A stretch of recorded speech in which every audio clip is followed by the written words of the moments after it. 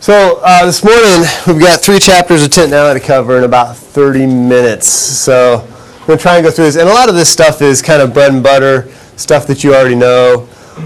So we can move through some of it a little more quickly than others. So first of all, I want to start with a little bit of a pop quiz. So, all right, let's see. Anna Florianovich, what's the intubating dose of vecuronium? Okay, you want to phone a friend? 0.1 per kilo. Good. All right. Well, 0.3 will work. 0.3 will do it. Yeah. No, 0.3 will get the job done. No question. You really need to know the when you're talking. All right.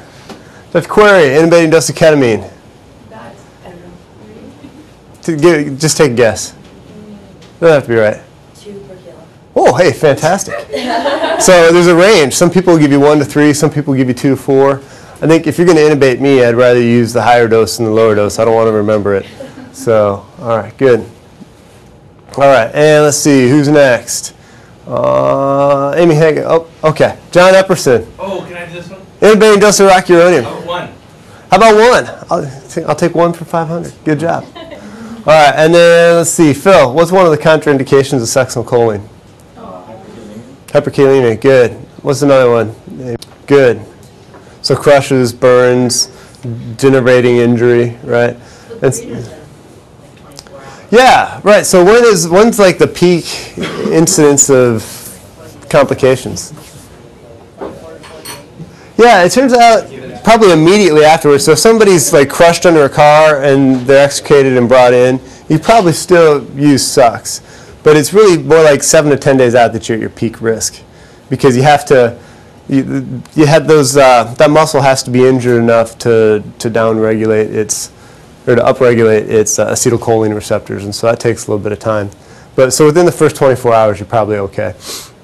Alrighty, good deal. So let's move on to the topics here. Whoopsie, people at home are gonna love that. Okay, so COPD. We're gonna talk about COPD and asthma today. COPD is the number 6 leading cause of death worldwide, and in the U.S., it's actually the number 4 cause of death because we don't die from tuberculosis and diarrhea and things like they do in other part of the countries. It's more often found in men than women, but it's almost doubled in the last, probably since the 50s. It's almost doubled among women since about after World War II. Any ideas why that is? Is it the hole in the ozone layer? Yeah, right, because more women are smoking, right? Smoking became a lot more popular. After all the World War II vets came back, they all started smoking in World War II, they all came back, and it seems like women start smoking a lot more after that. So the definition of COPD is an airflow obstruction that's not completely reversible. Okay, so asthma, which we'll talk about in a little bit, usually is reversible with bronchodilators and steroids. COPD, you really can't reverse that. It's usually a progressive disease. It's got some kind of inflammatory component. And so as we get older, all of our lung function kind of drops off as we get older, but people with COPD, their lung function drops off a lot faster. So there's 2 different types. There's chronic bronchitis. This is a pathologic specimen of somebody with bronchitis. You can kind of appreciate, I don't know if you can see it from back there, but that it's really kind of beefy red and inflamed. There's a lot of mucus. It looks kind of plugged up and nasty. And so to technically meet this definition, you have to have at least 3 months of productive cough where you're making some relatively purulent sputum, and that has to be in at least 2 consecutive years. So it's not probably a diagnosis we're going to be making very often in the ER. This guy, so your typical chronic bronchitis guy is the blue bloater, right? So they look a little cyanotic, they're usually a little heavier, and they usually have a lot of swelling. As opposed to the pink puffer, who's usually the more emphysematous version. These guys tend to be kind of skinnier. They tend to have this pursed lip breathing, and they're usually not cyanotic. So emphysema is usually destruction of the alveolar wall. And so the septa between the alveoli get kind of destroyed. So you end up with like kind of 1 mega alveolus. And those septum kind of help splint the airways open. They kind of help hold the airways open. So as the septa get destroyed, the airways get more compliant, and they don't have as much resistance to airflow, and they tend to collapse a little bit more. And also you get decreased surface area for air exchange, and you don't get as much kind of air moving in and out of the lungs. So that can be a bit of a problem. one of the more famous kind of emphysema. And usually people with COPD have elements of bronchitis and elements of emphysema. It's hard to find someone that's purely emphysematous type or purely bronchitic type. And so this is probably one of the most famous guys that died of emphysema. Johnny Carson died in, I think, 2005 from emphysema. He was a lifelong smoker.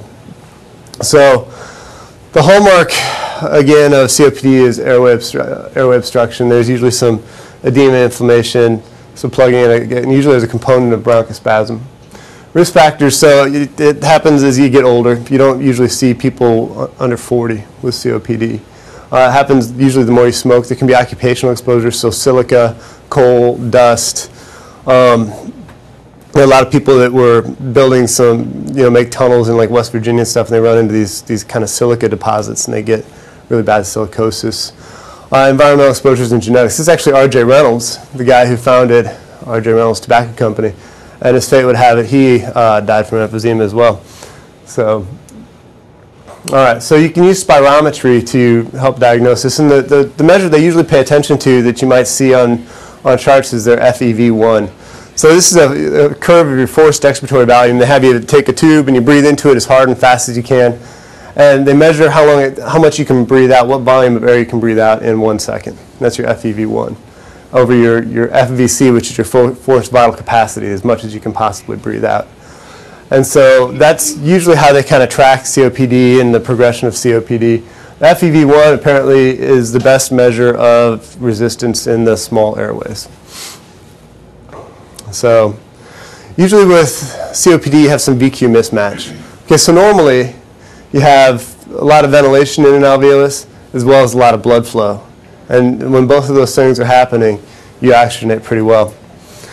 The problem is with COPD, you get places that are plugged up with mucus and bronchus sloughing and all kinds of crap.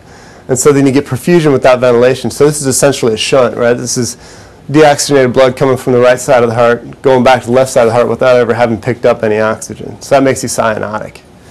Or you get areas where you're not getting much blood flow because it's hypoxic. So this alveolus is not ventilating well and not oxygenating well. So this is kind of a hypercapnic alveolus with a low oxygen tension. And because the lungs tend to shunt blood to places where there's oxygen, it won't shunt blood to this alveolus. Okay, it'll shunt blood away from a hypoxic alveolus. So this is, you get ventilation without perfusion here. And so that's kind of how these people end up being cyanotic and hypoxic. Does that make sense? Does everybody remember that from med school, sort of? Okay, stop. I know I'm going kind of fast, so.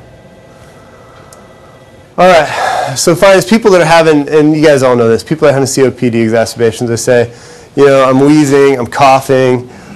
You can see that they're breathing harder. They have an increased work of breathing. So using the accessory muscles in their neck, you can see some intercostal retractions, some subcostal retractions. They usually have this pursed lip breathing. What's that all about? Why are they doing that? Right, it's auto-peep. So they're, by breathing out against closed lips or closed glottis, so they're either breathing like, or like, they're closing their glottis to create more peep, and they're trying to blow their alveoli back open. They're trying to blow open those terminal bronchi and keep their alveoli open. It can have a long expiratory phase because, with obstructive disease, that's the problem. You can breathe in just fine, but you can't breathe out. So it takes them a lot longer to get rid, to breathe out, to ventilate. You get kind of a barrel chest from the air trapping, again, because it's an obstructive disease. And they can look a little plethoric, especially people that are chronically a little hypoxic. Their hemoglobin will get up to 17, 18, they'll start looking pretty red through the face. People that are shunting a lot, people that have a lot of dead space in their lungs where you're getting a right to left shunt through there will look a little cyanotic. You only have to deoxygenate 5 grams per deciliter of hemoglobin. So if your hemoglobin's 18 and only 13 grams of that is saturated with oxygen, you're going to look cyanotic, okay? And still you're probably oxygenating fine. There's still probably enough oxygen for your tissues. A lot of these people will lose weight because they can't, they're working a lot harder to breathe, so just breathing for them is exercise. And so they can't take in enough calories to keep their weight up. And also because of the chronic inflammation in their lungs, it takes a lot of protein and a lot of energy to try and be constantly repairing your lungs. And they can develop cor pulmonale, so they can get, pulmonary arterial hypertension because of the shunt and the hypoxia. So how do you treat chronic exacerbations? Again, this isn't something we do very often down in the ER. But you really encourage a healthy lifestyle. So you want to make sure that they're not smoking. For the love of God, don't smoke when you have this. You want to make sure they're getting a good diet. They're getting plenty of nutrition to help, again, with the lung inflammation and repair. You want to make sure that all these people get a pneumococcal vaccine, okay? And I know this is something that we kind of gloss over in the ER and something we don't pay attention to. And you ask a nurse to get a vaccine, they kind of roll their eyes, say, oh, we got to get that from pharmacy. But that saves lives, okay? That saves lives more than antibiotics probably in these guys. Make sure that every single one of these people has a pneumococcal vaccine. And then sometimes these people are on HOMO2, and the indications for HOMO2 are if they have a hard time keeping their sats up to about 90% at rest. So, and that's not something we'll probably be handing out, but just people that come in on oxygen, you know that they're chronically a little hypoxic. So then you can use these different drugs like beta agonists and ipratropium and steroids for symptomatic relief. Now it turns out that these don't actually improve your survival at all. These don't really change mortality much. They're purely symptomatic. They just make you feel better. So the only thing that really changes mortality out of all these things is the pneumococcal vaccine and not smoking. So, all right, so acute exacerbations. This is where we kind of kick it into high gear. This is our realm. So acute exacerbations are usually caused by infection. Like probably at least 60% of the time, it's some sort of super infection. Because they've got all this mucus sitting around. It's hard for your immune system to get into the mucus, and it's a great culture medium for these bugs. Some of these people can throw PEs, especially if they're not moving around much. They're just kind of sitting around breathing. So they're a little bit more high risk for PE. Bronchospasm, cardiac insult. So there's a lot of work for your heart, especially for the right side of your heart, to have to pump blood through this kind of crapped up lung field. So these people can have MIs. And then if they're put on medications. So I don't know how many times you guys have seen someone with COPD that's on a beta blocker, and they come in and they get sicker because they've got more bronchospasm. So just be careful of that. And then different exposures. So anything that irritates your lungs, exposure to smoke, exposure to dust, exposure to, cats sometimes irritates people. So anything that they're allergic to or is irritating to the lungs can make them worse. Some perfumes can do it for some people. So ancillary tests.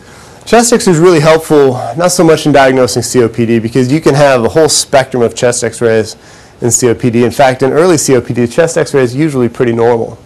Okay, and Dean, correct me if I step out of line here.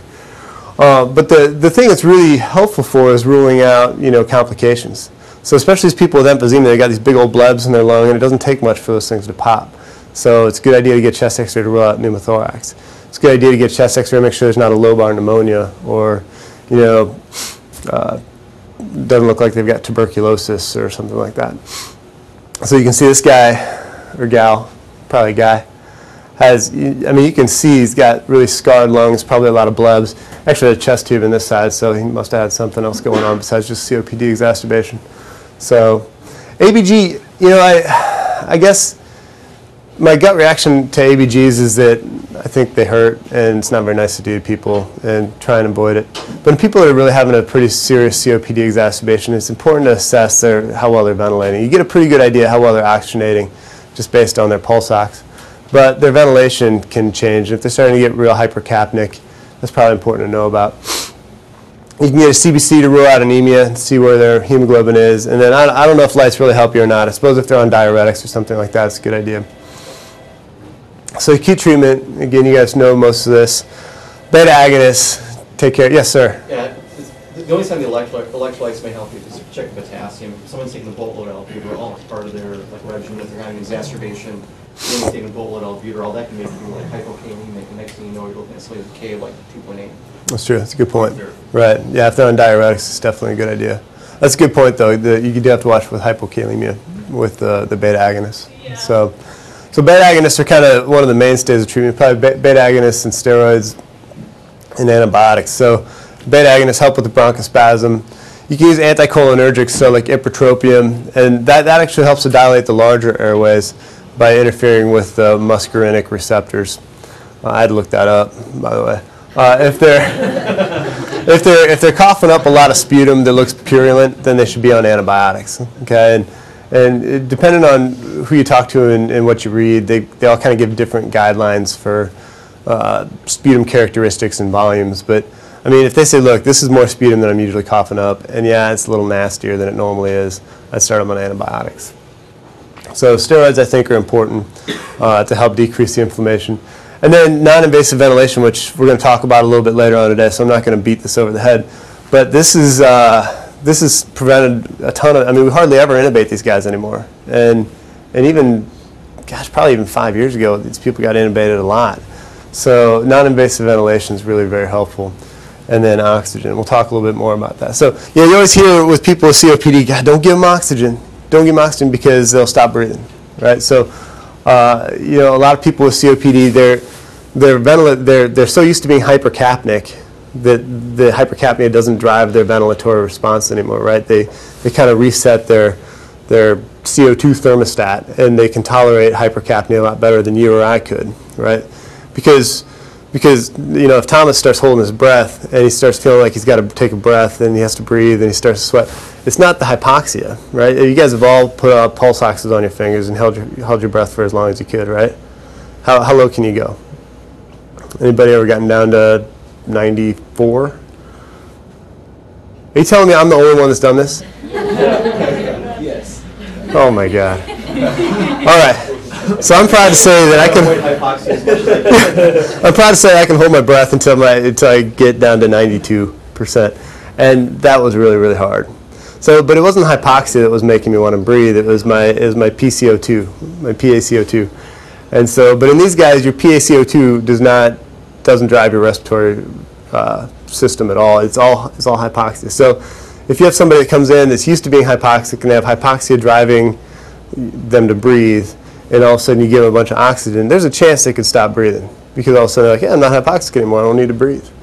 So you do need to keep an eye on them. Having said that, if somebody comes in with sats in the 80s, you should get their sats up to at least 90. I mean, that's just being decent.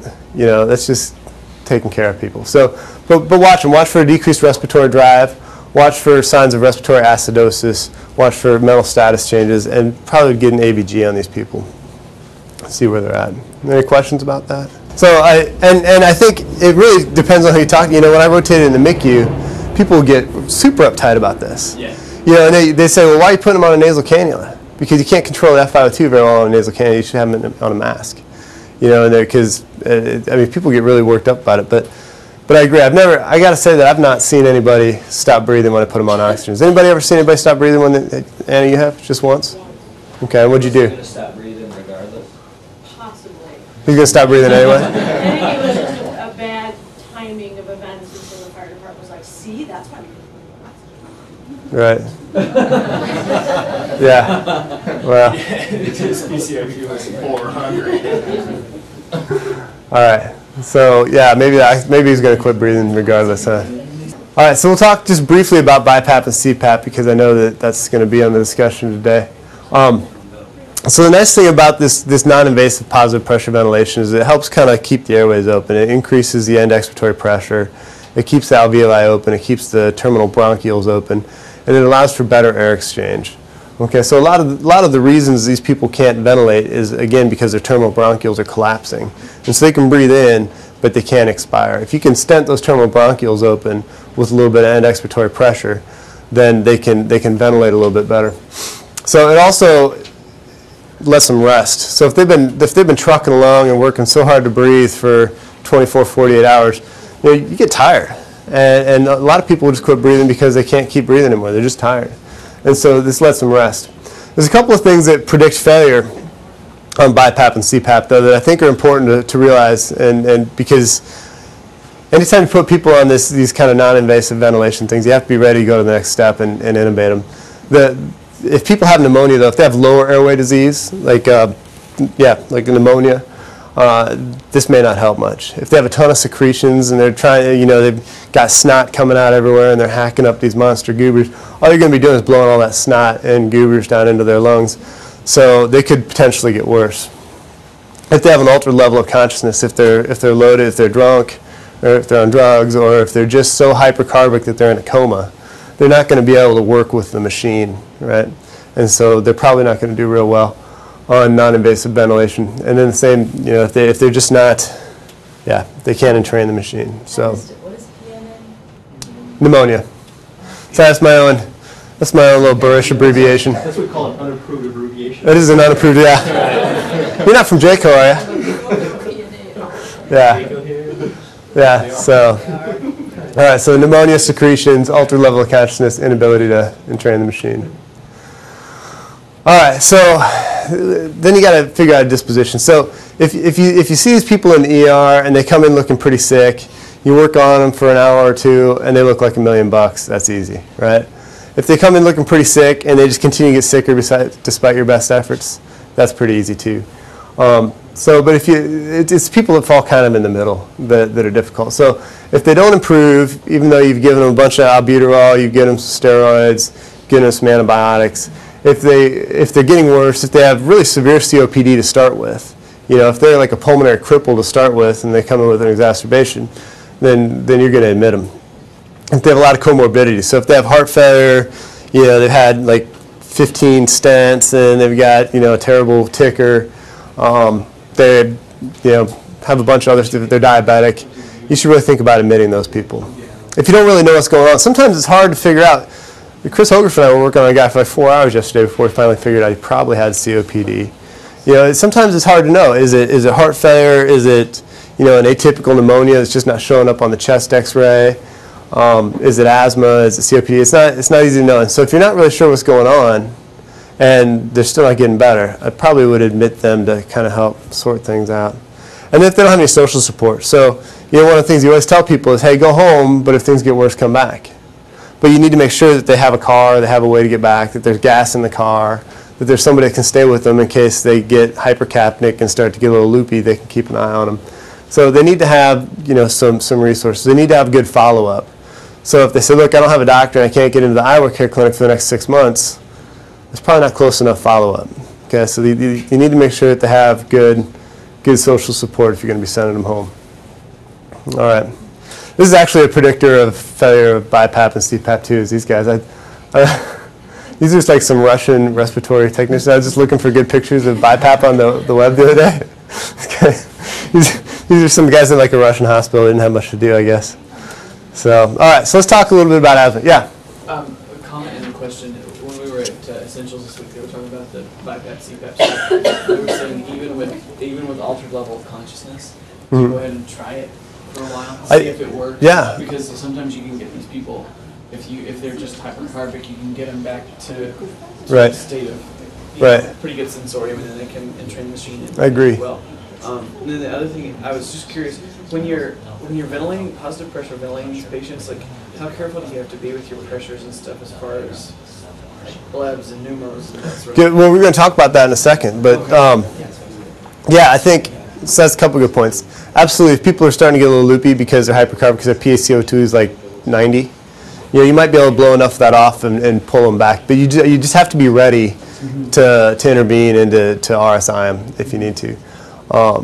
So I think when you start, I've had a couple of COPD patients now that have had kind of this subacute exacerbation where over the last week or so they've just not been feeling well, and it's really hard for them to breathe, and they haven't been getting up and around. They probably haven't been drinking enough, and so they come in and they're a little bit dehydrated, and you put them on BiPAP or CPAP, and all of a sudden they get super hypotensive, and you don't know if you blew a pneumo or if you're just impeding venous return, and so it's easy to just take them off the machine. Sometimes you can even press on their chest a little bit to help decrease, just do a little AP compression of the chest and help deflate the lungs a little bit and see if their pressure comes back up. And then, you need to tank them up before you put them back on the BiPAP. And then, you have to examine them, see if you think they have a pneumo. If they're on positive pressure ventilation, the chances of developing not only a pneumo but a tension pneumo go way up. And so you have to have a real high, you just have to watch them carefully. It's not the kind of people you're like, yeah, throw them on BiPAP, back in room 11, and then you go start taking care of other stuff. You got to be right there. Especially with people that are kind of having this borderline mental status, you put them on the BiPAP. If they would have vomit, that's the thing. Sometimes their stomach is distended, and if they're not awake enough to be able to rip the mask off. Like one of my kind of golden rules is they can't take their own mask off, or then I usually don't put them on BiPAP if they don't have the ability to reach up or have enough brain power to do that. Yeah. Because you can imagine if you vomited up into a BiPAP mask. That would suck. Yeah, it's not just nasty. It's like dangerous. Yeah. So, all right. So we're going to talk is there anything else about COPD? No, I'm not disagreeing. We're going to talk a little bit about asthma now. So asthma is the most common chronic disease of kids. It affects about 10% of kids around the U.S. And somewhere between 5 and 10% of the entire population. In the last 20 years, asthma visits have gone up 36%. Actually, in the last 15 years, have gone up about 36%. So more and more people are coming in with asthma. And actually, until about 2005, deaths from asthma were going up and up and up and up and up. And so it's not real clear why that was or why it's kind of leveled off lately. But it's, it's a stupid reason to die because it's totally treatable disease. And it kills young people. It kills like young, healthy, productive members of society, not just like the people that aren't doing anything. So there's a pretty wide clinical spectrum of disease that we'll talk about. So this is asthma prevalence. You can see that starting in 1980, going to about 1995, it was increasing. In 1997, they started using a different questionnaire. So that's why the slide's a little different. But I think current asthma prevalence is somewhere up around 80%. And so what they were asking was, have you ever been diagnosed with asthma? Have you ever had an asthma attack? So the prevalence of asthma attacks is somewhere around 50% per year. So it turns out that asthma is one of those diseases that can kill you, but it's also one of those diseases that if you know what it is and how to manage it and what you're doing, it pretty much doesn't limit you at all. There's nothing you can't do. So 15% of the Olympians in the 1996 games said they had asthma, and 10% of them were on like controlling asthma, had enough asthma, bad enough asthma, that they're on kind of chronic asthma meds. Some people call them steroids, but they just said, Right. Yeah, exactly. This is an anabolic steroid. No. Yeah, right. Feel better. Yeah, it's the only time I've ever heard of asthma being treated with erythropoietin, but So, but it really is. I mean, you can, if you control your asthma, it doesn't have to limit you at all. And so I think this is something that's important to stress to people when they come in with exacerbations, especially people that come in again and again and again with exacerbations. Was, hey, I can tell you're feeling pretty sick from this, and it's limiting your activities and whatever. We need to get on top of this. You need to learn a little bit more about asthma, and let me teach you about it. So asthma is reversible, is defined as having a reversible airway obstruction. Something in the last 5 or 10 years that's really been, well, really the last 5 years it's really been stressed is that asthma is really a disease of chronic inflammation. Okay, so your lungs are chronically inflamed. It's not just you have a little bit of bronchospasm every now and then, oh yeah, and there's some inflammation. Really, you've got a ton of inflammation in your lungs, and that makes your lungs a lot more likely to spasm. And so recently, kind of the treatment for asthma has really started focusing a little bit more on control of this chronic inflammation, because this chronic inflammation can eventually lead to fibrosis of the lungs and thickening of the basement membranes, the alveoli, and worse air exchange. These people will end up on oxygen at some point if you don't take care of them. So symptoms: dyspnea, wheezing, cough. I think there's a lot of asthma that I think goes unrecognized when people just have cough variant asthma, or asthma that just manifests as a nighttime cough. It's one of the top 3 reasons for people to be up all night coughing is asthma. Asthma, postnasal drip, and reflux are the kind of the big 3.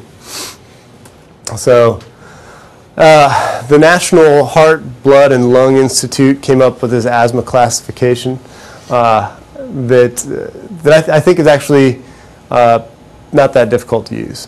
So they classify it as mild, moderate, or severe, and then the mild intermittent is basically like, yeah, I got asthma, but I only use my inhaler like once a month. It never really bothers me. And then the mild persistent is, yeah, I use my albuterol, a couple, 3-4 times a week, maybe a couple times at night. And basically, anybody that has persistent asthma should be on an inhaled corticosteroid. Okay? So if you talk to somebody that comes in for an asthma exacerbation, you say, how often do you use your albuterol? And they say, well, probably 3-4 times a week. I mean, that doesn't sound bad, but that's probably bad enough that they should be on an inhaled corticosteroid, because you need to control the inflammation in the lungs.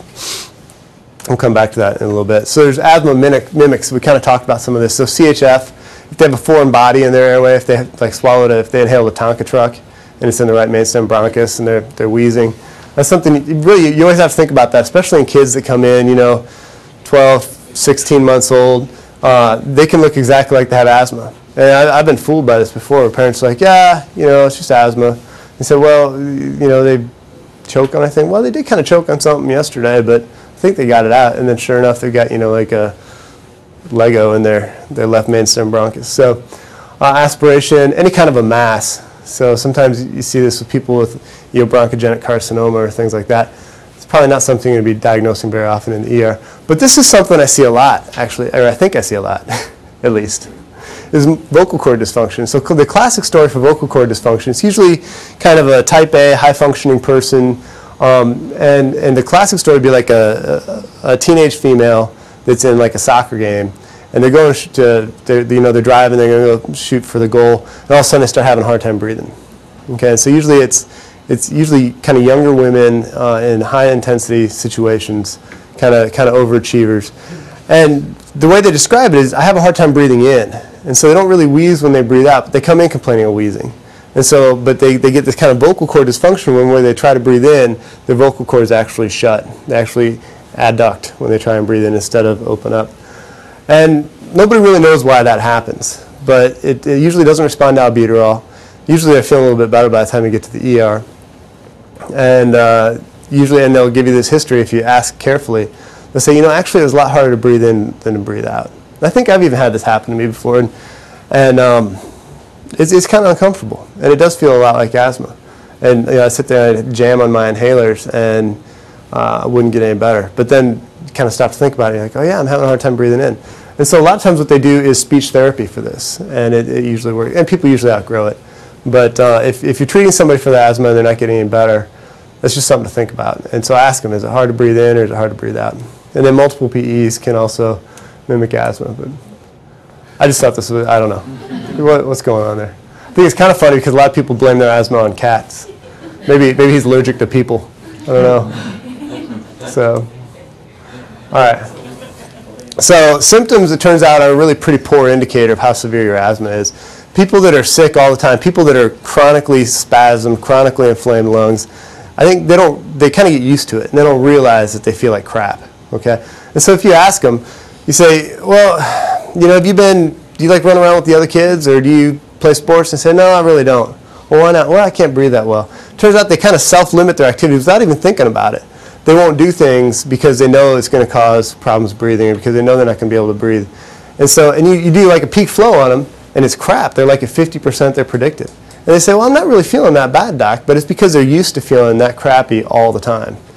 And so if you can get them feeling better, all of a sudden they're going to be like, it's like my brother when he started wearing glasses.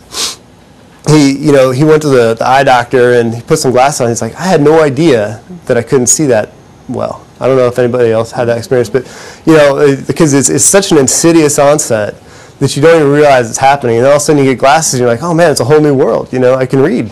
And so, so asthma's kind of the same way. And so your symptoms are, if you ask people how sick they're feeling, that's really not a very good indicator of how bad the disease is. You can kind of look at their work of breathing and how well they're able to talk. Some people even modify their speech patterns because they know they won't be able to get a full sentence out. Right? And so people think, well, they're just kind of quiet. They're sort of the strong silent type. But really they're the asthmatic, I can't breathe type. So altered mental status is a sign of kind of end organ hypoxia. So that's a big deal. Tachycardia is bad. Bradycardia is worse, right? So usually when you have an attack, you're kind of tachycardic. Start getting bradycardic, then that's really not good. And then PEFR stands for peak expiratory flow rate. So we'll talk about that. So this is actually an excellent indicator of asthma severity. So you should be able to predict your maximum peak expiratory flow rate based on your age and your height and your sex. And there's charts everywhere. There's charts in the Harriet Lane handbooks. There's charts online. And we can even print some of these out. It'd be easy. And so it's a bedside test that you can do, and you just have have you guys all seen these down in the ER? Has everybody seen these? Okay. Just have them breathe into this thing, and they breathe as hard and as fast as they can, and you see how high they can push that little dial. So if they're at 80 to 100% predicted, it's not really that bad of an attack. That's not such a big deal. If they're 50 to 80% predicted, that's a moderate attack, and then a severe attack would be less than 50% predicted. And again, a lot of these people say, I'm not really feeling that bad, doc. Except they say that in like 3 sentences because they can't spit it all out. And the nice thing about this is you can monitor therapy. So you do a peak flow, and then you give them like a triple neb and check back with them, and their peak flow's gone up by like 100 points. and you know you're moving in the right direction. It makes you feel better about sending them home at some point, or it makes you feel better about what you're doing. And the other thing they can do is they can monitor this at home. So they can check their peak flow, you know, once a day, twice a day, and kind of see how they're doing. That gives them a lot of good information to take back to their doctor. Well, I agree that it's better if you have a baseline. There's no question. But you should. But they do have pretty good. Yeah, they do have a pretty good chart that says, look, if you're 6'2" and you're 25 years old, this is what your peak flow ought to be, and that's probably within 10-20% of accurate. And so, but the real nice thing about it is monitoring their progress as you give them therapy. And so you may not be able to get a baseline for a week after that, until they're really kind of all the way through this exacerbation. But it at least gives you somewhere to start. So, and I got to say I'm a big believer in it. I think it really is helpful. And if nothing else, it's a chance for you to kind of talk to them about what asthma is, how it can be kind of insidious, how they can help to control it. I mean, it's a good sort of education tool, and it's something they can see, something they can watch their progress. Yeah. How successful are you with peak flows with young kids? Like, it's hard under age 5 or so. Okay. You can try like blow out the candles and things like that, but it is pretty hard under about age 5. Yeah. So ancillary studies. So chest X-ray. If they say, look, I've got asthma. This feels exactly like my regular asthma attack. I don't have any fevers. I don't think you're going to get much out of a chest X-ray. If mom says, yeah, they were chewing on, a G.I. Joe head, and then all of a sudden it was gone, then probably a chest X-ray is a good idea. But or if they have a fever, you think they have a productive cough, you think they might have pneumonia, then I'd probably get a chest X-ray. ABGs, I think in asthma really are seldom indicated. Okay. I think if they're really sick, if you know this person's getting admitted and they're probably going to the ICU, then an ABG is probably a good idea. And actually, if they're sick enough to get admitted for their asthma, probably would think about an ABG, because if they have a PCO2 of 35 or 38, that's usually a pretty bad sign, right? People that have asthma should be a little hypocapnic because they're breathing hard, they're breathing fast. If they're becoming normal capnic or even hypercapnic, it means they're going into respiratory failure. They're tiring out. They're not able to ventilate well, and that's pretty bad. That's a pretty bad prognosticator. So if they're sick enough to get admitted for their asthma, you should think about an ABG. And I think in kids, a VBG probably is a fair approximation. I don't know. I just don't like sticking kids in the artery. I think it's mean. CBC, I'm not really sure if that's going to help you out much, right? Your white count's going to be elevated if you're on steroids or if you're stressed, if you're physiologically stressed. I just don't know that CBC is going to offer up much information. And electrolytes, again, you can, if they're really jamming on their albuterol, they could be a little bit hypokalemic. But I don't know. I tend not to draw blood on asthma folks. All right. Risk factors for death. So this is actually, so like if you're sleeping, this is probably the part you need to wake up for. So history of sudden severe attacks. There's people that have like this ambush asthma, right? I'm feeling great, no problems in the world. All of a sudden, bam, they're sick, and they're real sick. And those are the people that die, okay? People that die from asthma, and they're usually young black males. They're feeling great, they're doing their thing, and maybe they're actually having a moderate attack, but again, are sort of unaware of their symptoms. And all of a sudden it gets worse. And nobody knows why this happens. There's some certain subsets of people that have what's called allergic bronchopulmonary aspergillosis, but that's pretty rare. Those people get really sick. But there's probably some kind of allergic component to that. But those people are people you got to watch out for. So if they give you that history, hey, I was feeling like $1 million, and all of a sudden, within the space of seconds, literally, I almost quit breathing, those people probably need to come in. If they spend any time in the ICU, if they've ever been intubated, that's usually, they have pretty bad asthma, and you need to really have a high index, or a low threshold, I guess, for admitting them. If they have more than 3 ER visits in a year, or more than 2 admissions in a year for asthma, that's pretty fair indicator of severe asthma. Or if they're going through 2 albuterol canisters a month or more. I mean, they're using a lot of albuterol then. So that's always a good question to ask, is how many canisters of albuterol have you gone through? If they have difficulty perceiving symptoms, like we talked about. So psychosocial factors, especially I worry about this in kids. If their parents just aren't real tuned in, if they're not real aware of what's going on, that worries me a lot. Again, if they don't have a way to get back to the ER, if they're in an environment where there's a lot of allergens and they can't, they can't really be removed from that environment. And when I was in North Carolina, we actually had, DHS took a kid away from some parents because they just kept smoking. They're just like blowing smoke in the kid's face. You know, a kid was like, she was like 4 months old. She'd been hospitalized 3 times for asthma, and they wouldn't quit smoking. And so we finally took the kid away. So, you know, those are all things to kind of think about. And the thing that I always love, and I think I used this yesterday, is when people have kids with asthma and they're like, well, we don't smoke around them. And so, well, what's that mean? Well, we make sure we only smoke in the kitchen. I'm like, that's kind of like peeing in one corner of the swimming pool. I mean, the smoke all circulates through there. That's one of my... So make sure that they're not smoking around people with asthma. And then again, a lot of comorbid diseases. All right. So treatment. All right. I'm sorry, Zim. I'll move faster. So beta agonists are kind of your mainstay of rescue therapy, right? So albuterol. There's a long-acting albuterol called salmeterol. Okay, and this is just chemically changed a little bit so that it lasts about 12 hours instead of 4 hours. This is not good for acute treatment. Okay, and in fact, it may be dangerous for chronic treatment because this downregulates your beta receptors. And so then when you need to go to albuterol for rescue treatment, it may not work as well. Okay, so make sure you're only using albuterol. There's Zopanex out there as well. I don't want to show any bias, and I'm not being paid by any of the drug companies, but Zopanex is crap, essentially. I mean, it works, but it's not worth the money. It doesn't. There's no serious cardiotoxicity from albuterol. Nobody's ever been hurt by albuterol. They do get a little tachycardic sometimes. They do get a little jittery, but it's never hurt anybody. Right.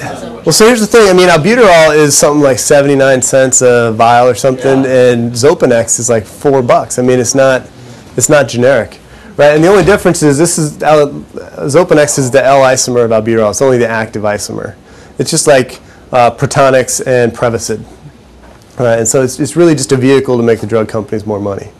So, you know, when you can, be nice, save these folks a buck, and. So the other thing I want to say is the spacer. So you actually get better lung deposition with spacers than you do with nebs. They've done all kinds of studies with radioactive isotopes, and you get much better lung deposition with a spacer than you do with a nebulizer. Having said that, if they're not going to use the spacer because it's too bulky or whatever, I'd rather have them on a neb. Because even though you get better lung deposition with the spacer, if you just use the MDI, almost all of it goes onto the tongue or the roof of your mouth. So. But the spacer will get into the lungs even better than the nebs. So even with people with really bad exacerbations, yeah, they've done study. One of the guys I used to work with in North Carolina did a lot of these studies. As long as you have a good mask fit, you still get excellent deposition with the spacers, even in an acute attack. So How young can you use a mask? Like down to what age can you effectively use?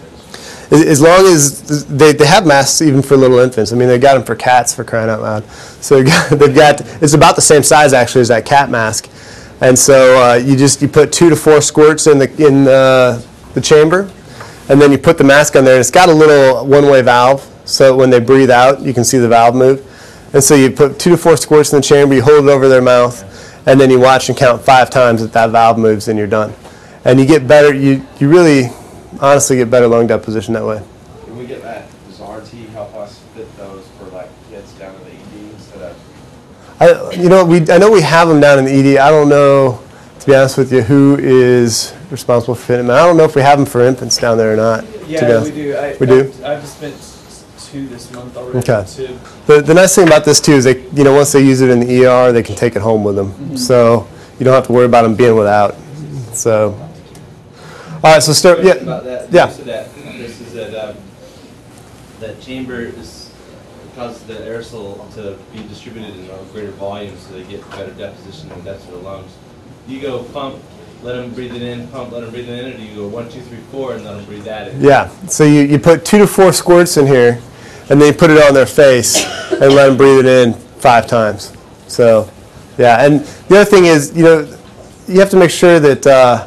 If they wash these out, they let them dry, because otherwise the stuff just sticks to the side of it just electrostatically sticks to the side of the spacer. All right, so steroids. So you guys know about steroids. So in kids, it's 1 or 2 milligrams of prednisone, and in adults, it's 60 to 125 milligrams. If they can't tolerate IV, it's 60 to 125 milligrams of methylprednisone. The one thing I will say in kids is that the low dose works just as well as the high dose. You have a little less like hyperactivity and side effects with the lower dose. So it's pretty much going with that all the time now. Anticholinergics, again, ipratropium is kind of the go-to for the anticholinergics. They used to use atropine, actually, and that didn't make people feel too good. Couldn't pee, that is, dry mouth. So, and again, this is additive with the albuterol. Now, it's been shown that this can actually decrease your admission rate by something like 10%. It's not a huge decrease, but once they're already admitted, it doesn't seem to help much with ongoing inpatient therapy. All right, magnesium. So this is really only useful in severe asthma. So if they're sick enough that you're starting an IV, then you can use it. It may reduce bronchospasm by up to 10%. And then there's other things you can use. There's Heliox. So this is a mixture of usually 20%, I'll say it's 20% oxygen actually, and 80% helium. And you can titrate it up to 50-50. The one downside to this is that it's a little bit hard to administer. And you can only go up to an FiO2 of 50%. So if they're really hypoxic, that doesn't work too well. Halothane actually is a bronchodilator, but they stop breathing because there's general anesthetic. And then ketamine is a bit of a bronchodilator too. And I've seen some case reports of people actually getting a lot better after ketamine. But again, I can't imagine sedating somebody that's having a hard time breathing unless you're doing it for another reason. So. All right, mechanical ventilation. We kind of went through this again. Just be careful. There's a lot of problems, especially in asthma. So if you're doing any kind of mechanical ventilation, you got to worry about barotrauma. Again, it's restrictive lung disease. They can pop a pneumo pretty easily, and because they have so much mucus, there can be a lot of mucus plugging. So you can need pretty high airway pressures initially. This is actually, and they get, like we talked about earlier, they can get hypotension. This is a pretty big deal. So you don't want to just intubate asthma guys for fun, right? This is they get really, really sick and can have a lot of complications from ventilation. So the strategy you want to use if you do have to mechanically ventilate these people is use a really low rate, like 10, 12 per minute. Use a high flow rate so you can get all the breath in quickly, okay? And then you can leave them more time to exhale. So if you're breathing 10 times per minute for them, that's every 6 seconds, right? Try and blow all that air in within the first 2 seconds and leave them 4 seconds to exhale.